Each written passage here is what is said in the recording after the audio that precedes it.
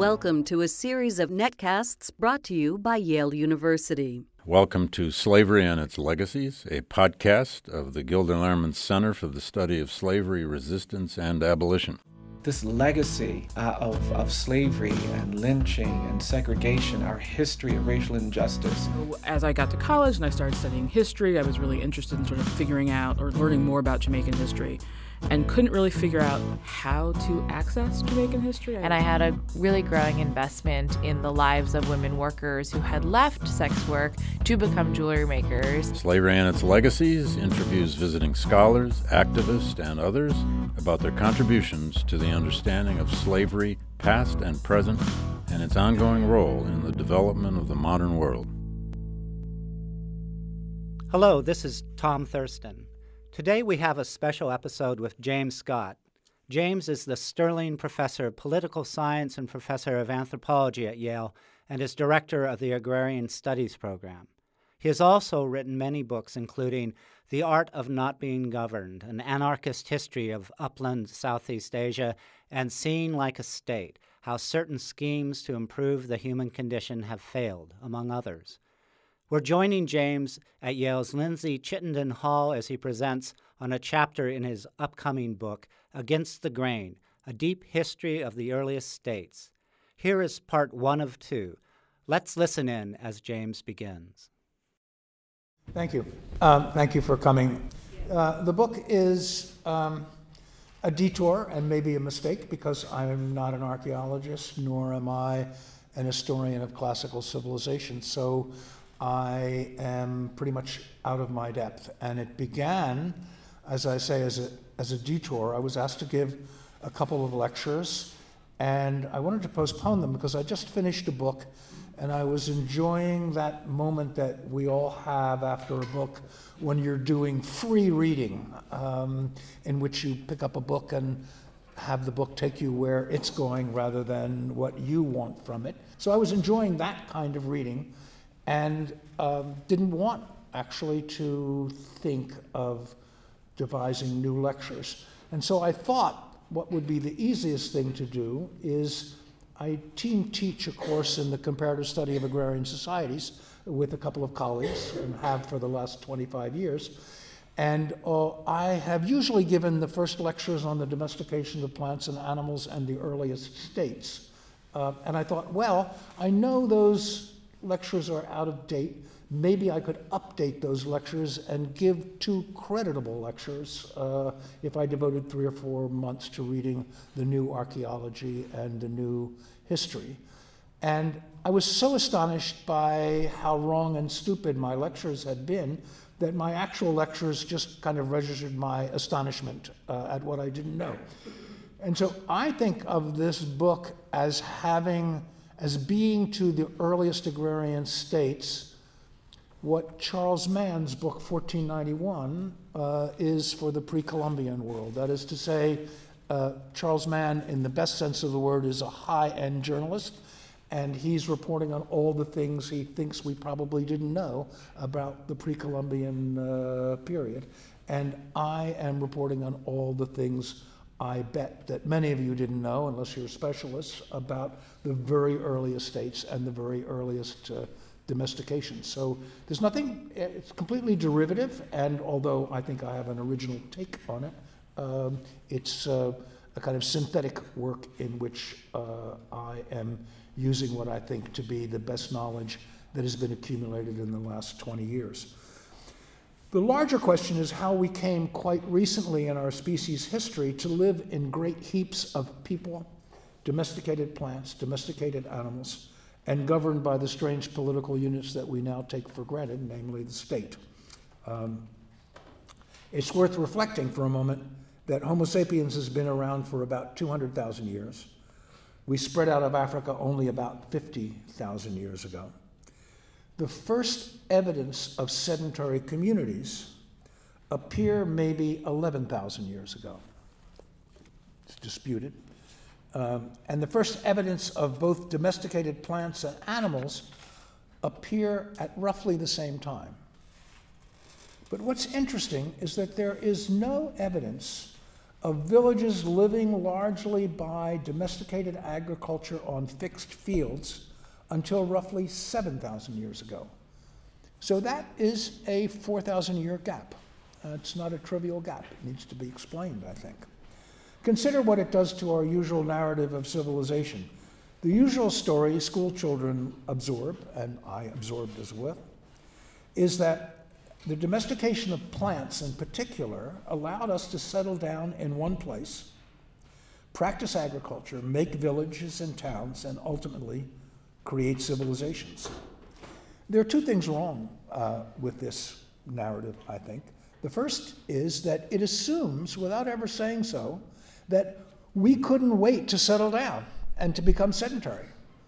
It assumes that we were saying to ourselves, oh my God, we've been wandering around for 190,000 years, now we can finally stay in one place, as if this is the kind of condition, the teleological end toward which we were aiming, when in fact, we know historically that the effort to forcibly sedentarize mobile people who have a mobile foraging subsistence has almost always resulted in war and flight. And so this is an assumption that we can't take for granted.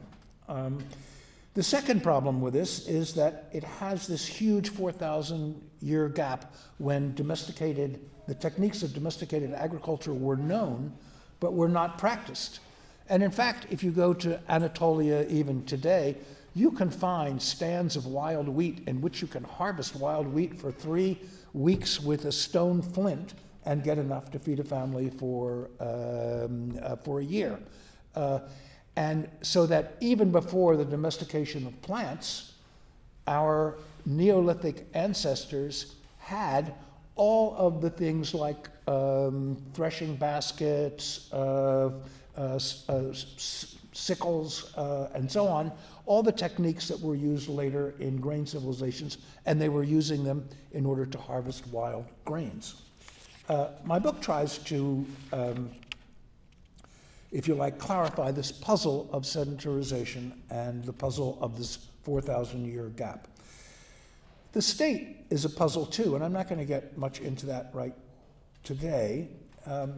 If civilization is an achievement of the state, and if early civilization means sedentism, farming, irrigation, and towns, then there's something radically wrong with the historical order, because all of these achievements, sedentism, farming, irrigation, and towns, were in place long before anything like a state pops into view in the Mesopotamian alluvium, and those are the first states. So there's a 4,000-year gap between knowledge of domesticated plants and their extensive use. There's another 2,000-year gap between sedentism, farming, and irrigation evidence and the existence of anything that we might want to call a state in the Mesopotamian alluvium.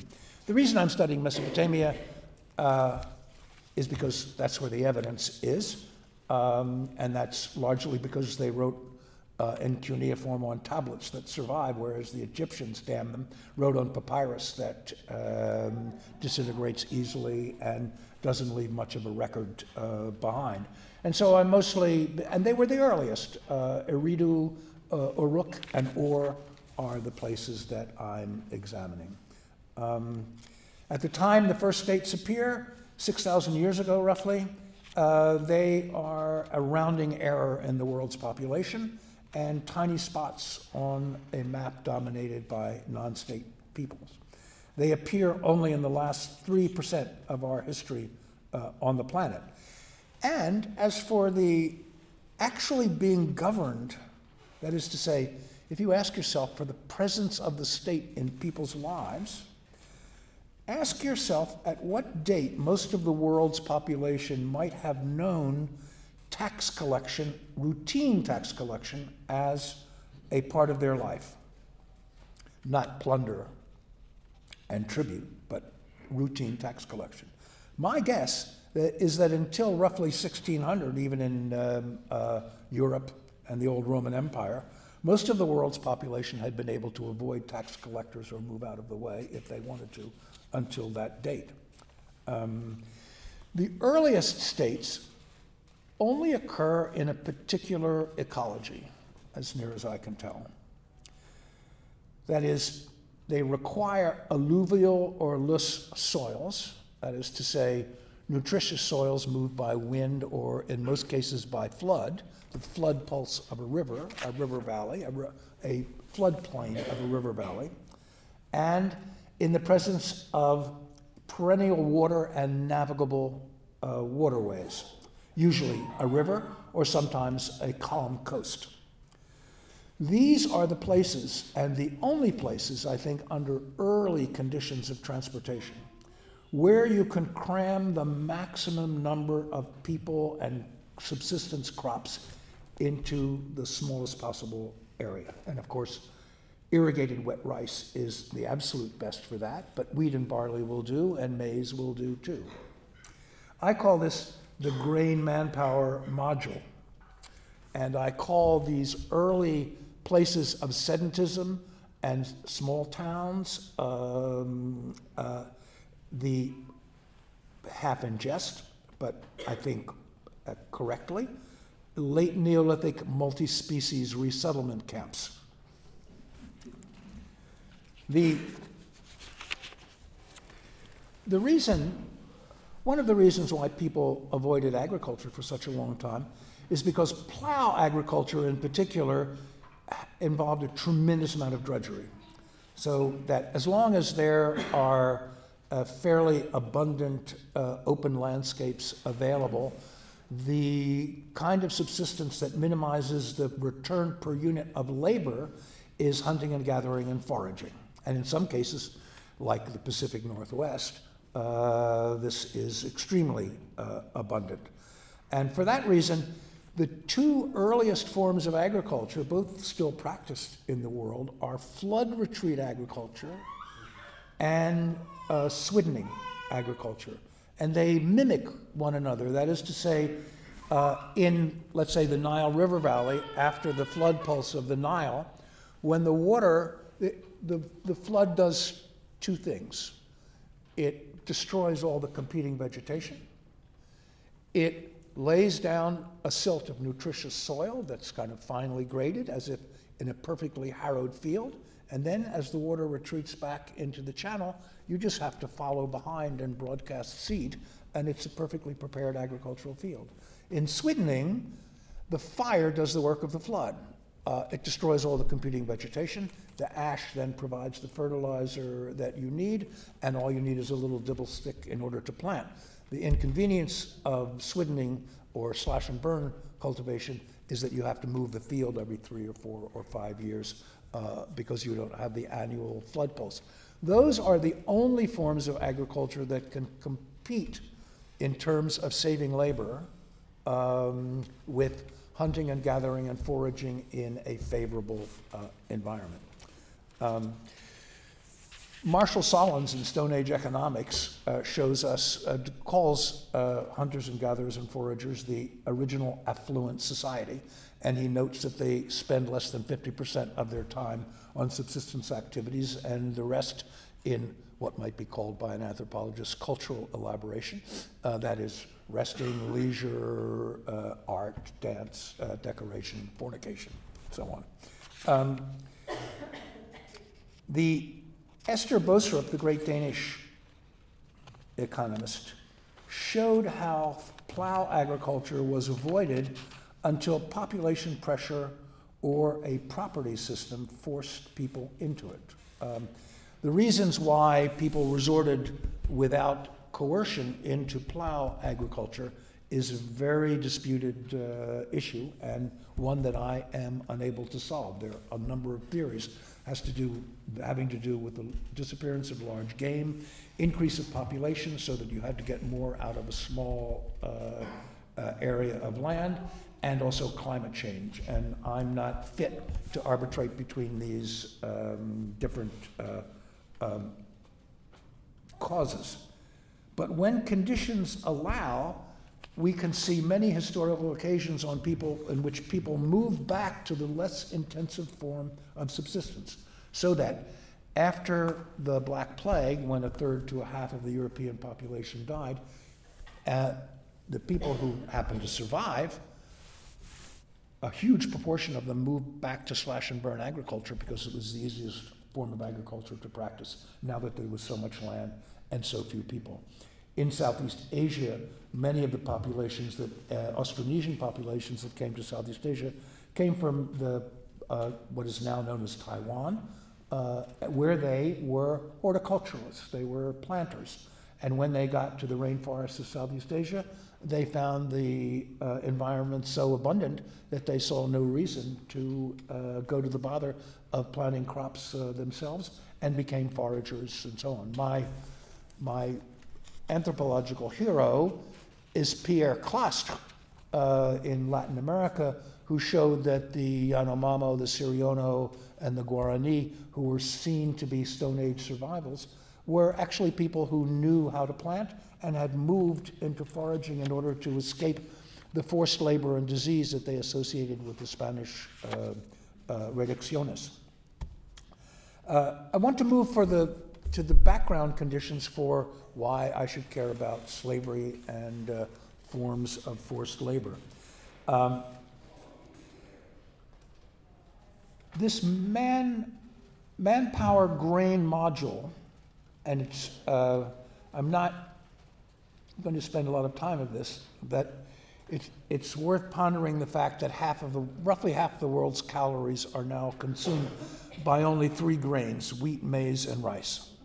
Someone said we've all become parrots, and this is the result, in part, of the agrarian module that I am talking about. Many people call this module the domus, and by domus I mean a hearth, a dwelling, the garden and fields and perhaps orchards and livestock that are combined in this place. And what's important and interesting to reflect on is that this is an entirely new artificial ecological setting in the world. It never existed before. The very earliest sedentary communities in the Mesopotamian alluvium are 10 to 20 to 30 times more populated in a small space than anything that had preceded them. And when we think about this domus as a completely new and artificial ecological setting, we must not just think of the human beings and the domesticated animals and the domesticated crops that are crammed into this, but we must think of this module as being a magnet for lots and lots of uninvited critters. Mice, rats, sparrows, pigeons, and all of the things that find it nice to eat at the domus, right? Things to eat at the domus, and the things that feed on the things that eat in the domus. So the fleas and lice and so on that are attached to all the animals. And those are, of course, are the vectors for a tremendous number of diseases as well. So what I want to emphasize is how unique this particular environment is that is the product of the first agrarian societies, and that goes on to dominate the life of state ecologies until, I suppose, fossil fuels become important, or at least water power becomes important much later in the day. So the domus is a kind of feedlot, not just for humans, but it's a feedlot for lots of other critters as well. The result of this was, I think, that this was a perfect epidemiological storm. Almost all of the infectious diseases from which mankind suffered, and which were the most fatal diseases for a long, long time, are the result of the diseases of crowding, and they are almost all zoonotic diseases that move between domesticated animals and human beings, because this was the first, if you like, permanent settlement of lots of domesticated animals together with lots of human beings, right, in a crowded area. These are density-dependent diseases, or acute community infections, as they're known to public health officials these days. And the source of most of them, as I said, is that they move between species, between our domesticated animals and us. Now, it's clear that being a Homo sapiens and giving this talk, I'm interested in the diseases that domesticated animals gave us. If I were a particularly precocious goat giving this lecture, it would be a quite different story in which I would be talking about how domestication wasn't so great for us either. So keep in mind that this is an anthropocentric lecture. But rubella, pertussis, diphtheria, cholera, smallpox, mumps, measles, influenza, chickenpox, and perhaps malaria and tuberculosis are, for the most part, entirely new diseases. It's not as if they were rare and became more common in the Domus and in these new crowded situations. It is that they came into being. And all of these diseases, unless they have a non-human reservoir, depend absolutely on a concentration of hosts. And epidemiologists can work out the concentrations that are needed on the basis of the mode of transmission, the degree of infectivity, and the period of infectiveness. Those that are spread by coughing and sneezing and air particles, are likely to be more infectious than others, for example. So this has been worked out in some detail. For measles, you need at least 100,000, a population of 100,000, for measles to remain endemic in the population. Each of these diseases needs a certain number of new susceptibles in order to be able to remain in a particular population. One of the examples that epidemiologists give again and again is the Faroe Islands. In 1781, a Dutch sailor arrived with measles, and everybody in the Faroe Islands got measles for the first time. And 60 years later, another Danish sailor came with measles, and everybody under 60 got measles. These epidemics, it gives you lifetime immunity, so the people who survive are then immune forever. And 30 years later, I don't know whether it's a Danish sailor again, but someone brought measles, and everybody under 30 got measles, and everybody over 30 was immune. The point is that one can work out the epidemiology of each of these diseases and the degree to which a disease can become endemic or is likely to reinfect from outside smaller populations. One of the reasons why the New World population was so exceptionally healthy is that they came across the Bering Strait in numbers too small to carry any of these infected diseases that are the results of crowding. So it turns out that agropastoralism was bad for your health, as we know. That's one reason why the early state was so extremely fragile and prone to collapse. But it's crucial to remember that the concentration of hosts and epidemiology of disease applies not just to Homo sapiens, but to the domesticated animals and to the crops themselves. That is to say, this was an unprecedented crowding of people and of domesticated animals and of crops. And so the logic of disease among animals is just the same as it is as the logic of disease among human beings in terms of epidemics. And therefore, a state was fragile not only because of human diseases that may have either dispersed the population or killed most of the population, but it was also common for most of the domestic animals to die from an epidemic disease, and for crop diseases, because you have nearly identical genetic individuals in a field crowded together in a way that never happened before in the world, and therefore they were prone to crop diseases in the same way. So the crowding effect works for the plant material, it works for the domesticated animals, and it works for the Homo sapiens as well. I want to finish up and I'll do this very briefly. I have the argument that states require grains. No grain, no states. That's a little not quite true, but it's close enough as a point of departure.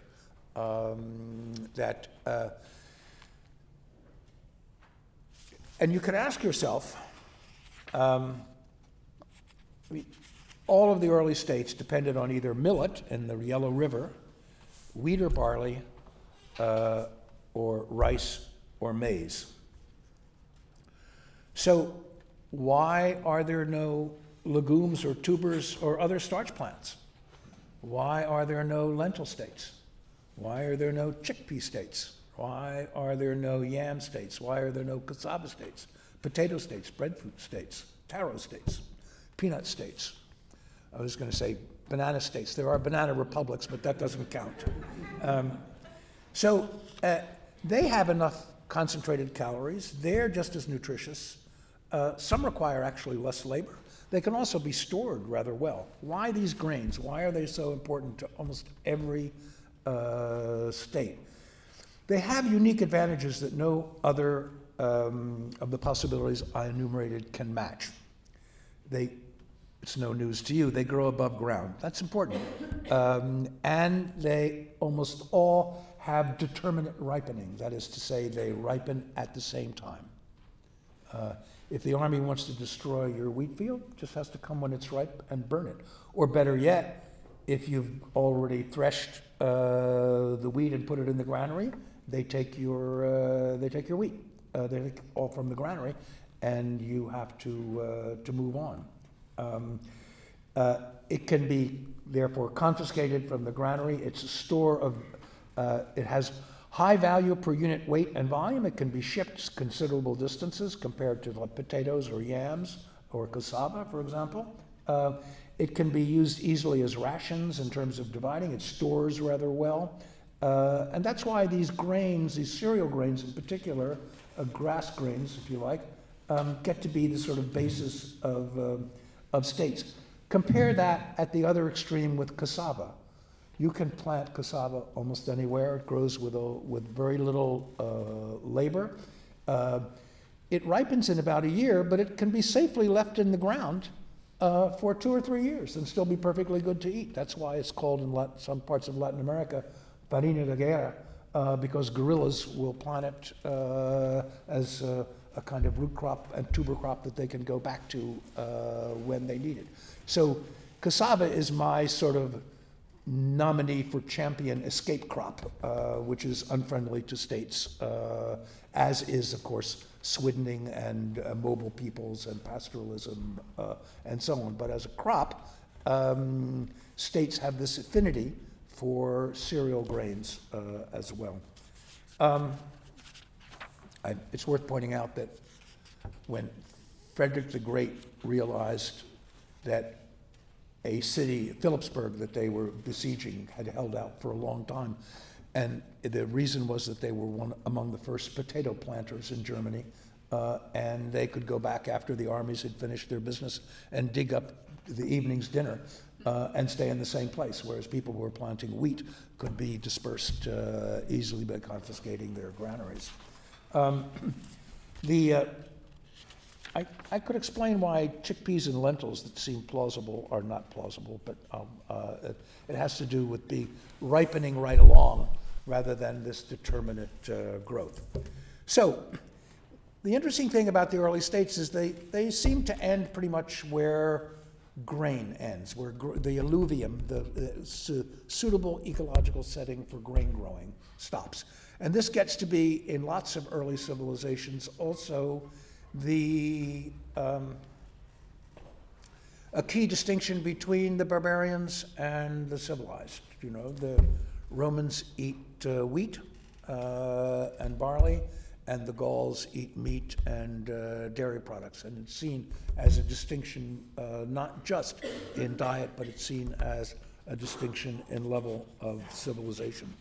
The fragility of the early state, for lots of reasons that are obvious, that some of which have to do with ecological patterns of destroying their watershed, of the salinization of soil because of over-irrigation, and especially of the epidemic diseases that I'm talking about, plus sometimes crushing taxes, civil war, wars of succession, The striking thing about the earliest states in the Mesopotamian alluvium, and there are many of these states, is that they blink on and off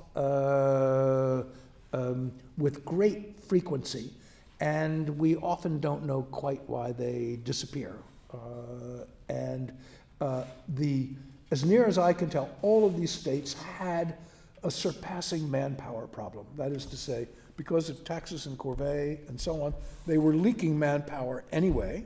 Because of the drudgery of agriculture, if there was a suitable frontier, people under crushing taxation would move toward the frontier. If there was an epidemic, people would, of course, run away from the epidemic if they couldn't be successfully quarantined and so on. So the state had a manpower problem.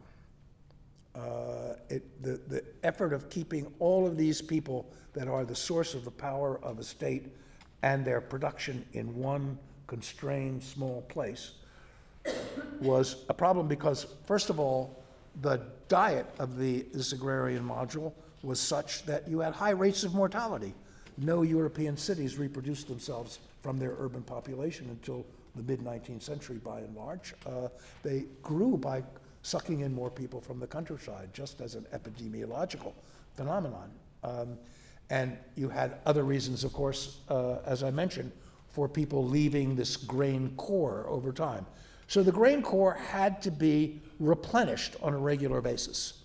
And as near as I can tell, and that's where the little chapter on captivity and slavery in Mesopotamia comes in. Mesopotamian slavery was a consequence of wars of capture. That is to say, the wars conducted in the alluvium were very rarely wars for territory. They were wars for population.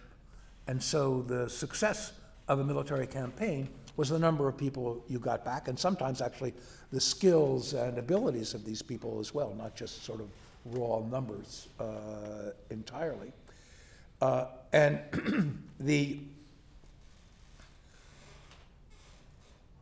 it's often said that Mesopotamia didn't depend on slavery in the same way that Rome and Greece depended on slavery. But as near as we can tell, there were 9,000 slaves, and I'll modify that slightly in a moment, in Uruk in 4000 BC. The total population of Uruk was about 45,000, right? So we're talking about 20% of the population. And the term for slave in cuneiform is a combination of the mark for mountains and woman. And it's clear that the slaves were women taken in campaigns in the mountains who were then settled in the alluvium and for the most part worked in textile workshops, which were the major export of Uruk to the hinterland. It's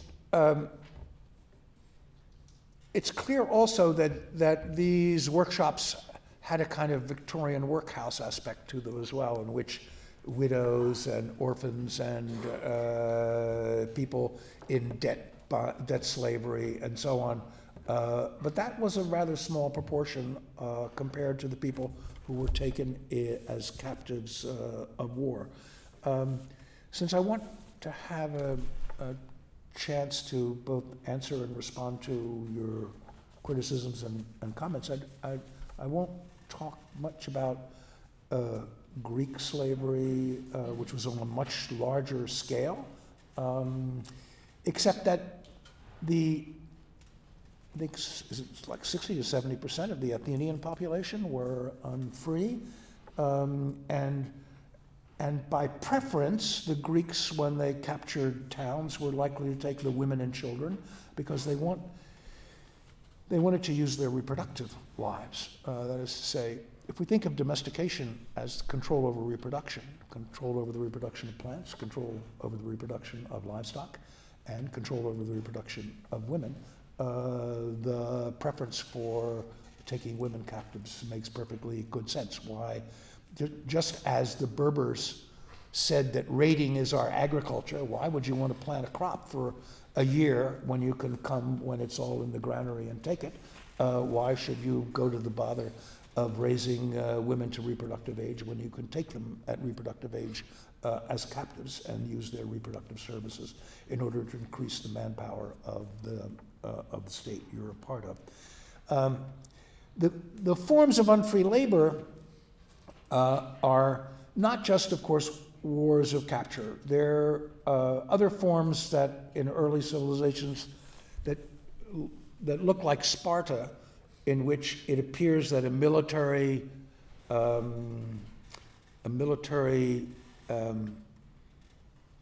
colony has imposed itself on an existing agrarian community and then insists on having tribute from it. That is the relation of the Helots to the sort of Spartan elite. And then, somewhat later in the Levant, mass forced resettlement seems to be extremely common. That is, rather than taking slaves, if you like, individually and in small groups from small towns and so on, whole communities are captured and are moved as an entire agrarian society nearer to the sort of core of a state and made to produce grain and so on. That obviously has problems in terms of rebellion and flight that are somewhat different than other forms of bondage. And throughout all of these societies, there is usually a pattern of debt bondage as well. The slaves that are less visible in these societies but are extremely important, especially in those societies that have a kind of structure of monumental building and become rich civilizations, are essentially chain gang work, digging canals, all the slaves in the Athenian silver mines and in the quarries and in logging and so on. So the interesting thing about that slave population is it has to work where the resource is, where the timber is, where the like Potosi, where the silver is, where the rock quarries are, and so they're less visible on a daily basis from the society, but they're absolutely crucial to an important part of their wealth. I think. I'll stop there, except for there are huge differences, I think, in societies in the degree to which people taken as slaves are integrated and assimilated into the society. And in Malay society, another not an ancient example that I'm familiar with, essentially the basic Malay trade was the slave trade, and the important cargo of the Malays were slaves. And slaves would be integrated into Malay society very quickly, so that in 20 years, someone taken as a slave might be organizing slaving expeditions of his own, and would have married a local woman. And in the second generation, although people might remember that they had a slave origin, it would not be very stigmatizing. These remain slave societies because even though they assimilated very quickly, as did Native American societies, captives, they were continually taking people in at the bottom, so that there remained a slave society for this whole period. So the rate of assimilation was not incompatible with the fact that they remained a slave society so long as there was a constant collection and assembling of unfree labor at the bottom of the social stratification. Let me stop there. Thank you, David. Jim, thank you for doing this. Thank you for coming out. Thank you for sharing the show. Slavery and Its Legacies is brought to you by the Gilder Lehrman Center for the Study of Slavery, Resistance, and Abolition, a part of the Whitney and Betty McMillan Center for International and Area Studies at Yale University. Production support is provided by the Yale Broadcast Center. For more information about the center, its activities, and this podcast series, visit glc.yale.edu.